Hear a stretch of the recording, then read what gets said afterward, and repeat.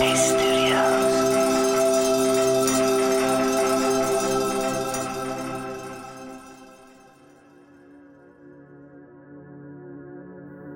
it's Andy here, and welcome to Radio Headspace, and to Friday morning. If you're in work at the moment, I don't know how you view your work, whether your work is something that's a passion, something you feel really invested in, or whether it's something you simply do to earn a living, to pay your rent, to buy food, to do the other things in life that you like to do.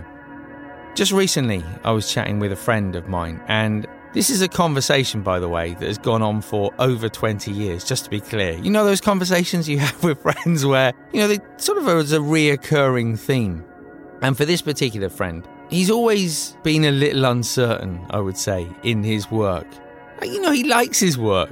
At the same time, the work that he doesn't necessarily feel passionate about, and so there's always been this tension in his life. On the one hand, there is this sort of career path. Company that looks after him well, that provides healthcare for his family, and sort of the responsibilities that have grown over the course of that career.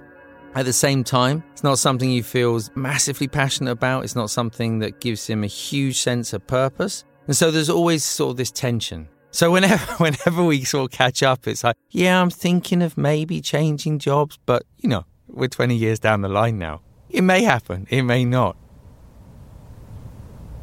And I think that very often in life, we don't have the luxury of choice. We find ourselves in a situation where the work we have is the work we have, and there's not necessarily the flexibility or option to change that. And in those situations, then we have to work a little harder with the mind in finding a sense of purpose and fulfillment within that thing itself. And we can do that simply by looking at it as another opportunity to train the mind.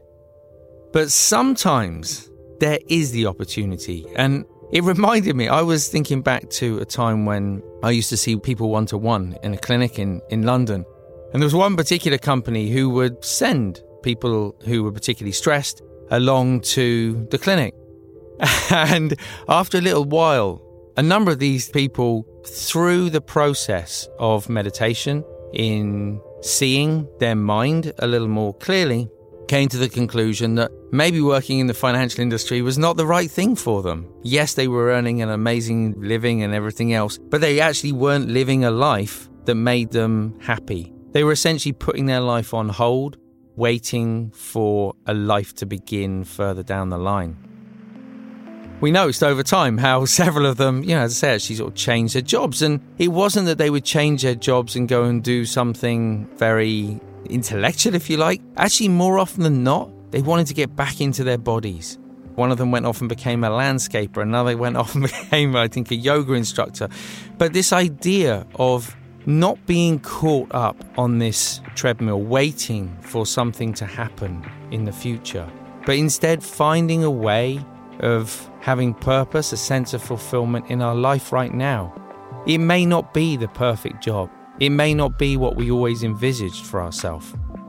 If we have no choice in it, then how can we find a sense of purpose right now? How can we use the opportunity that we have throughout the day to become more aware, more present, more empathetic of those around us?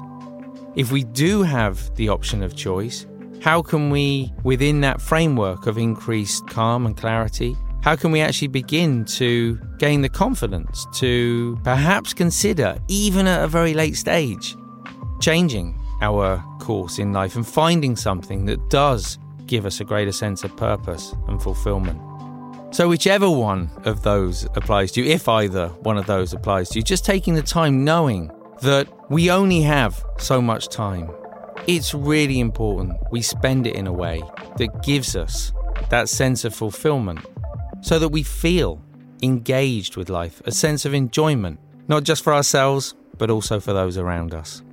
Have a great weekend. Thanks for listening this week. I look forward to seeing you back here on Monday.